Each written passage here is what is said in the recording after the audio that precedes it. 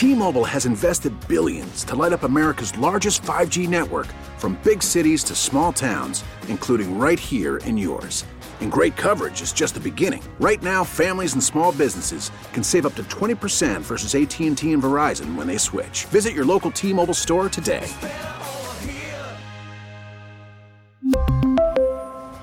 Plan savings with 3 lines of T-Mobile Essentials versus comparable available plans. Plan features and taxes and fees may vary. She was a state senator for a decade and became one of the now famous marijuana moms, a title that probably doesn't mean what you may think it does. Now, Toy Hutchinson is the state official overseeing the Illinois legalization of recreational pot, and we have got a lot to talk about. Hello, I'm political editor Craig Dellamore, and this is At Issue.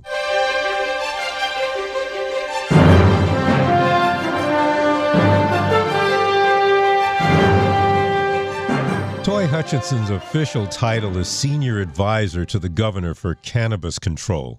Some people call her the pot czar for short. I can't say if that's affectionate or not, but she is watching over the state's newest and apparently very successful industry. Toy Hutchinson is a lawyer and has been a lawmaker from Olympia Fields, and she was one of the top Democratic budget negotiators for years. I would call her a state budget expert and a strong advocate for people who were not born with trust funds and stock portfolios. She was also one of the 4 state legislators who crafted the recreational marijuana law. They're the so-called marijuana moms, parents who are also friends and who were fiercely dedicated to seeing that this law did more than just help people get high. Credit where credit is due. The others are Chicago State Senator Heather Staines, Chicago State Representative Kelly Cassidy, and Peoria State Representative Jahan Gordon Booth. I want to make sure that their names get in here, too, because you guys are a team. This weekend, we are going to talk about the law, the mission, the problems, and the future.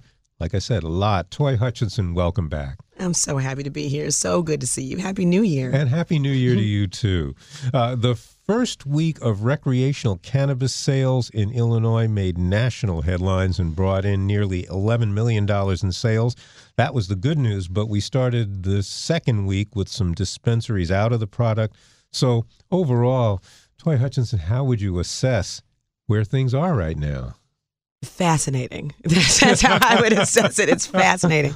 I feel like after spending so many years watching all the other states and how other states rolled out, we had a very, very smooth rollout. I mean, I remember, so I was up at 5:30 in the morning on January 1, and we were watching all day to see how things were happening. We had one minor little computer glitch in the morning that was fixed like within an hour. You had so many people standing in line. And the thing about the people who were standing in line was that they all seemed to be really happy people. Like people were talking to each other. Neighbors were coming out with like donuts and coffee for folks in the cold. It was like at one location, I think there were almost 800 people in line before 7 a.m. So it was an event. It was historic because it really marked the end of prohibition. That this day in Illinois is the end of prohibition of cannabis in this state. And that is, people just wanted to be there and be a part of it. And I think that's why the sales were so strong that first day. So largely, I could not have been happier with the way, it initially rolled out. We told people for 3 weeks and up until that point, there's going to be lines. There's going to be shortages. There's going to be the system has to work the kinks out. You couldn't anticipate what the demand was going to be. But what we saw was that it's a strong signal that there is an incredible amount and potential for growth. That's the demand was a fascinating thing to watch. What's the learning curve going to be like for this industry? I mean, learning curve. Are there a lot of things? Oh goodness! Well, from the state perspective, it would have been nice for some of the things that we did if we had had some breadcrumbs to follow, but we didn't. We used to go, the 4 of us, me, Heather, Kelly, and Jahan, would constantly when we talked to other legislators in other states, we'd say, what did you do well? What do you wish you could have done better? If you had it to do all over again, what would you do different? And that informed almost every piece of this equity-centric thing that we built. We knew that if you didn't tie the legalization and normalization of this product to the harms from the prohibition of the exact same activity, that it would be fundamentally unfair, and we knew we had an opportunity to do this in a different way than anybody else did. So the learning curve is steep. Like I tell people, this took hundreds and hundreds of hours and 2 governors before we got one that believed us. And then in walked J.B. Pritzker, who said from the outset that not only did he run on the issue, but he said, I want the most equity-centric thing. I want Illinois to be different and to be a model. And it was when all the pieces came together. We studied, we traveled, we learned, we debated, we challenged, even amongst ourselves, we would have hard conversations amongst ourselves, because when you talk about cannabis is so complicated. It is so layered, and it's indicative of why this is one of the few things that the state does that touches 7 different agencies. So very few things that we do touch 7 different agencies. So I am now switching hats from being a policymaker to implementing this thing. And that requires me to, flex different muscles than I did when I was just really talking at the 50,000 foot level. Like, this is what I think the policy of the state should be. Now it's like, how do you do that? And we are working as hard as we can to do this the best way we can. What's the biggest unknown right now? What's the thing the biggest unknown that you're still trying to learn about? To try to figure out. Well, on the technical side, I am learning about the process. It's like most people will talk about, like even what the other states did. Like, should this be taxed and regulated like alcohol? And it's a simple question to ask. It is a much deeper question to ask about when you learn about vertical integration models or growth cycles or environmental concerns or labor issues. And, the fact that these are retail locations at the dispensary level, but they're agricultural almost institutions at the plant level, or the fact that this industry is emerging and there'll be so many different things that will grow along with it for people to be a part of, even if they never touch the plant. So I think I would probably say the biggest unknown is that I don't think this industry is going to look the way it looks today 10 years from now. And so we have to work really hard to, implement it, but also plan for what we hope the industry grows to be. And we don't have all those answers. We know what it's been, but we're trying to do something different here in Illinois. And that takes a lot of effort. Do you know what you want it to be? We knew that we wanted to do that. Equity for us was 3 buckets. It was, how do you diversify the industry? What do you do with the money? And how do you undo the harms? How do you repair the harms from prohibition?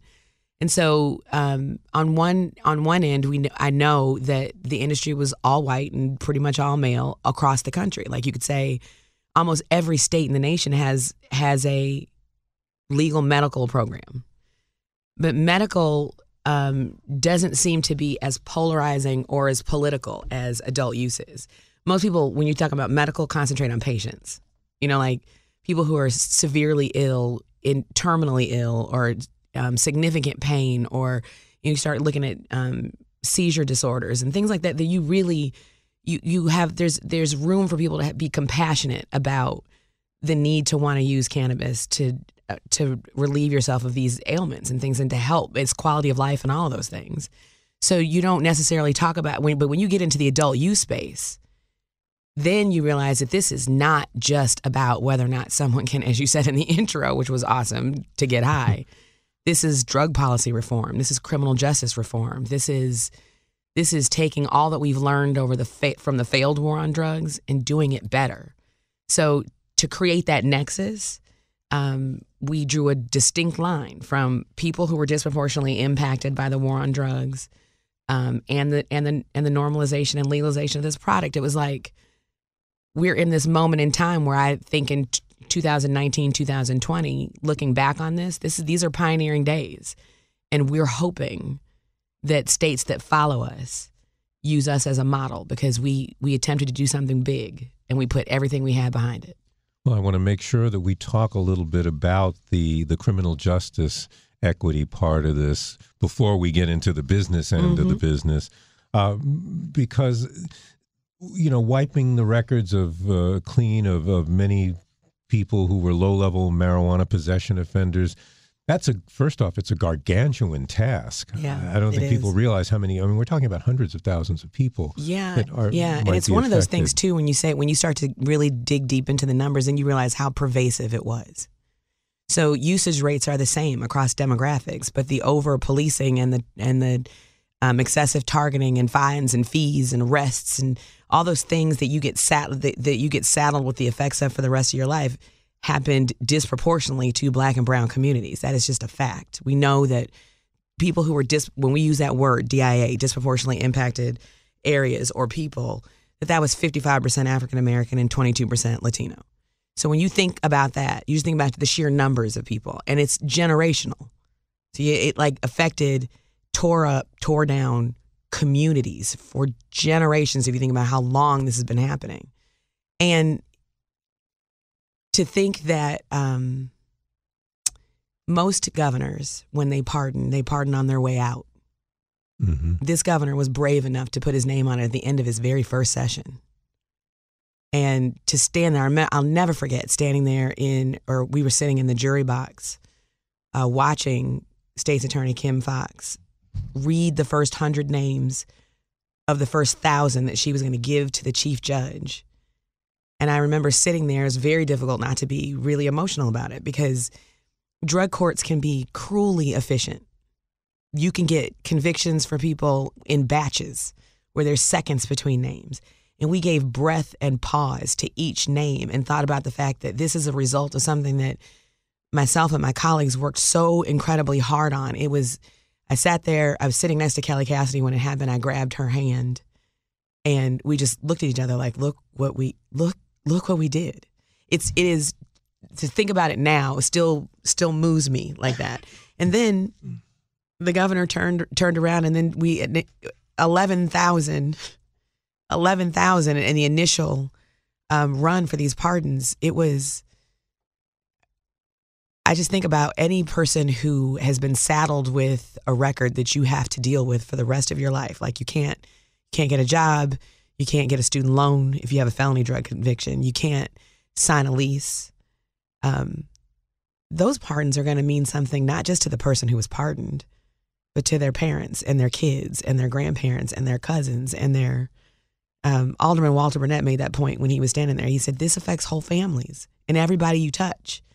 So yes, this is going to impact hundreds of thousands of people at the end of the day. No matter what the number of records are, this is going to affect hundreds of thousands of people when you really think about how many people just you touch or how many people just I touch or anybody in your family who cares about what happens to you. And that individual's ability to live full, productive lives and participate in the economic stream.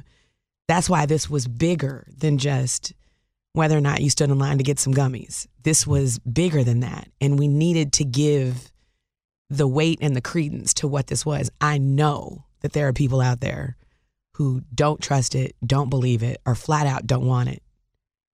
But we have to do better than what we've been doing for the last 80 years. The current system we had before legalization isn't safe for anybody.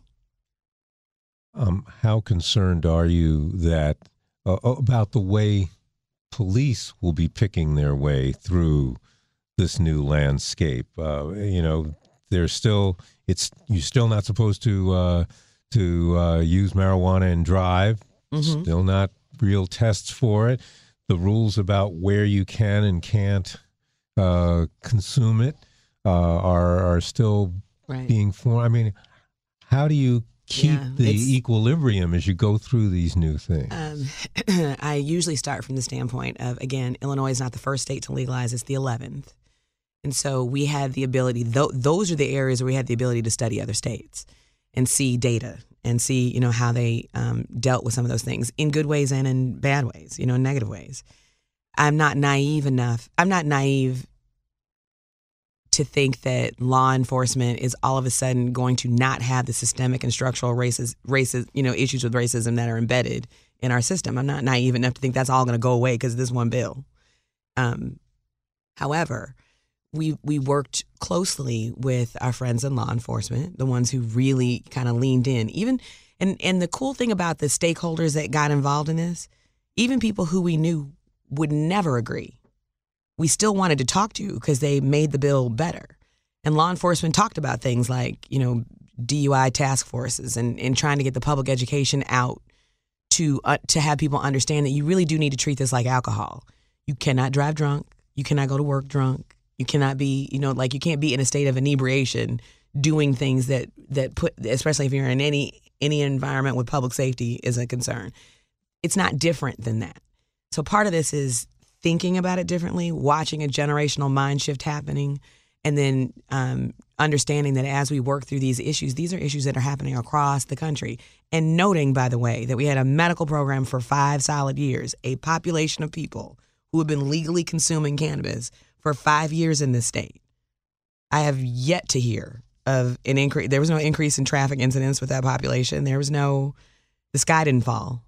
The sky really didn't fall. So they're motivated. Those patients were seeing themselves as patients. That's a different why I say mindset. It is a different mindset. That's why it's different when you talk about this from the medical side as opposed to the adult use side. But I will say they were living their lives. They were going to work. They were driving. They're living their lives, and it helped them live their lives. And we did. So the point I'm trying to make is that for 5 years, we've had a form of legalization in this state that did not cause major headaches for folks. And we need to understand that the way we regulate alcohol, the things that we understand about alcohol, one, that it has a fatal dosage point. Alcohol has a fatal dosage point, and we don't think twice about every bar on the street. We talk to kids about responsible drinking. There's public health education campaigns about that. You can't get to that place with cannabis until you legalize. If you leave it in the shadows, we continue to have what we've been having. So anytime anybody says, are you going to keep this away from kids? I say, yeah, because I'm going to legalize it. Right now, it's all around your kids. You say, keep it away from schools, keep it out of parks. Yeah, we're gonna legalize it because right now it's all in the parks. It's easy. It was easier to come across this than it was to get alcohol or cigarettes because the government was in the middle of that, and because we talk about it, and because we regulate it. You cannot manage or effectively control that which you don't regulate. You can't regulate anything that's not in this legal market. So we want to move people to a safe, legal, tested market so that because at the end of the day, this is about public safety. It's all of this wrapped up into one thing. You're listening to News Radio 780's At Issue. I'm political editor Craig Dellamore. We're talking about Illinois' recreational marijuana legalization, and my guest is Toy Hutchinson, Governor J.B. Pritzker's senior advisor for cannabis control. Well, we have to address the anger that some people feel. They feel that the bill that's supposed to be a champion of equity is doing it gangbusters on the consumer side, but on the retail side, the people making money, as you pointed out, in the medical field, no black and brown people running dispensaries, and they're the ones who got the first crack at it. Just to bring our listeners up to date, if you don't remember, there were several Chicago aldermen who wanted to delay the sales here until these issues were addressed. You obviously saw things differently from the way they did. Talk a little bit about where we go from here. Well, that's the exciting part. So one of the things that we intentionally did was design a phased roll-in. I didn't mean to make a joke. It was like a roll in, a roll out. But it was phased, and it was done intentionally. So one, we had a population of people who were accustomed already to going into dispensaries. That was, one thing. And we're trying to change the public's mindset to that's the way you should be purchasing this. And two, we had a medical program that was existing already. So we needed to turn the industry around, and it takes time and effort to do that. So we designed an application process that would limit the amount of licenses that we would bring online. So we started off with what we already had, which had been in existence for 5 years. Like, we've known that this was a homogenous industry for 5 years. And then we said, we're going to limit the amount of licenses that come online. One, so that by the time those equity applicants come online, they still have market share to compete in. So let me give you an example. You have states that have, I think California has one dispensary for every 47,000 people. But you'll have a state like, I think it's either Oregon or Colorado. I'll have to check which one. But it's like one for every 9,000 or one for every 6,000. This rollout is one for every 400 or so thousand people. So we knew that starting the program but keeping it small was a way to protect the ability for equity applicants to come online and have some market share to compete in. That is very, very different than what any other state did. Every other state said, okay, it's legal. Here's the licenses. And they gave the licenses. The only people who could compete were the ones who were well-resourced, didn't need to use banks because you can't use banks. Knew how, like, I don't know about you, Craig, but I didn't have I don't know people that just say, like, you got $1 million? You got $1 million? Come over here, give me a couple million so we could do this. Not my circles. That wasn't my circle of friends. So we wanted to figure out what is the number one barrier to access to entry into this market, and it's access to capital. That's the number one barrier. And because you can't go to a bank and use financial tools, we're like, all right, how do you get the ability for someone to get into this? So we created a revolving loan program. And we seeded the revolving loan program with money from those original operators. So they paid their license fees. That went into a fund that we could target to equity applicants to be able to get their businesses up and running. And I wish we could have doubled, the revolving loan. And we hope that in a mature market, it's going to continue to grow.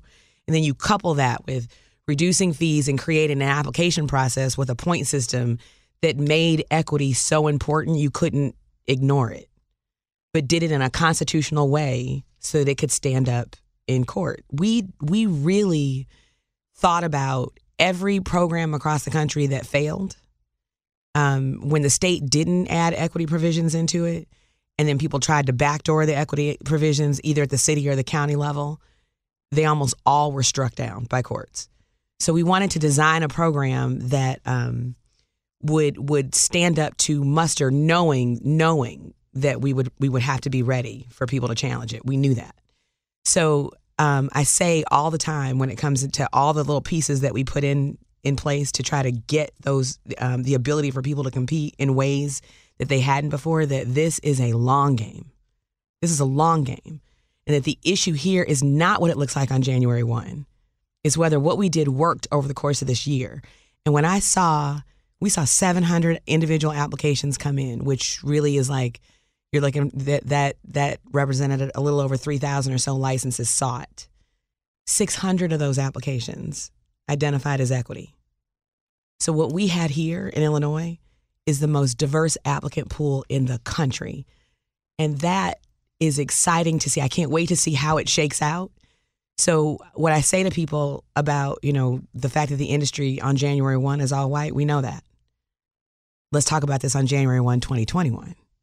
And then we can talk about whether or not it worked. And I'm also really, really proud of the fact that we built in a slowdown mechanism that we put in the law that says after this first year, and we see what this was, we do a demand study and we do a disparity study to see if what we did worked. Because if it didn't work, there's not another license that's going out until we can make course corrections. Again, something that no other state did. Once they opened the doors wide open and everybody got in, you can't unring that bell.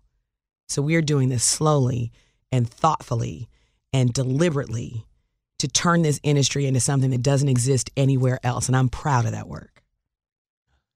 Do you think there are going to be things that, I know this is probably early in to ask this question, that the legislature might have to go back in and fix or change? I don't look at it as going back in. I look at it as moving forward. I think we're going to be doing weed bills for the rest of our lives. Because you think about it. When was alcohol legal? We didn't get craft breweries until 2015. This industry is going to emerge and it's going to grow. So the future things, like there will always be new fights along the line. I wish there was, I was talking to my mom and my dad about this. I said, I wish there was one piece of legislation that I could write that would undo all the problems of being black in America for the last 500 years. If I could do that in one bill, I'd do it. I swear I'd write it. But you can't. This is fundamentally about change, and change takes time, and you have to invest in it. This is a long game. So I'm anticipating that as new issues develop, as the industry emerges, as it shifts and bends towards market considerations and people who are able to come in and compete. The one thing that gives me hope is that now Illinois pulled this off. But now you cannot have a conversation about legalization anywhere in this country without talking about equity. We did that. One other, and we only have a couple of minutes left. How concerned are you that because of the taxes making the price of recreational marijuana so high, that the black market, some people are predicting that it's going to actually, if anything, get even stronger with people seeking bargains? Right. So we know that, there's 11 states now who have legal cannabis. We also know that every single one of those states is surrounded by states who still embrace prohibition. And as long as we're living in this gray area right now, we're not going to be able to get rid of totally the black market. We're just not. Because, one, Congress needs to act. It's fascinating that Canada is now all legal. Mexico is moving that way. So pretty soon, all of North America, this is not a matter of when. It's not a matter of when. I mean, it's not a matter of if. It's a matter of when, really, is what I'm trying to say. It is, legalization is coming. And it's happening a little slower in this country anywhere else, but it's coming. And so the taxes that people are paying right now, one, are based on the way we tax alcohol. The taxes go up based on the alcohol content. Same thing with cannabis. The higher the strain, so the higher taxes you pay are people buying really strong stuff. And then the lower the THC level amounts, the lower the taxes go. So it's based on that. Most states have had to adjust and tweak how they tax this. But people also need to understand that you're paying for being in a licensed, regulated, tested, packaged, and labeled product, which is very different than continuing to get the product from literally on the street, not knowing what you're getting. So that all costs money. We got to invest in this system. And I am also very proud of the fact that the sales, the revenue that comes to the state, if we wanted to make as much money as we could, as fast as we could, we wouldn't have done it this way. What we decided to do was not concentrate on the money, but instead concentrate on the people. And that's why 25% of these revenues are going back into the communities that were hit the hardest by drugs. Remember, I said earlier, 3 things. How do you diversify the industry? What do you do with the money? And how do you undo the harms? You can't repair the harms without community investment. And so everything that we thought about as it related to this plant, as it related to the sale of this plant, was thought about in terms of how we could rebuild communities in the face of it. And that's mental health and substance abuse, addiction help, job training, and technical assistance for nonprofits who do the work on the ground in these communities that got hit the hardest. So I get that, some people had sticker shock. I also get that there were thousands of people who lined up all across the state because they wanted to do this safely and know exactly what they got and be a part of the end of prohibition. That's going to be the final word. That is Toy Hutchinson, Governor J.B. Pritzker's senior advisor for cannabis control. Thank you for spending this time with us. Thank you so much. It's always good to see you, Craig. Always good to see you, too. To our listeners, if you would like a copy of this program or to hear it again, please visit our website at WBBMNewsRadio.com. Just follow the podcast links. You can also find our podcasts on radio.com. I will be back next week with another edition of At Issue, and I hope you'll be listening. Until then, I'm Craig Dellamore, News Radio 780 and 105.9 FM. T-Mobile has invested billions to light up America's largest 5G network, from big cities to small towns, including right here in yours. And great coverage is just the beginning. Right now, families and small businesses can save up to 20% versus AT&T and Verizon when they switch. Visit your local T-Mobile store today.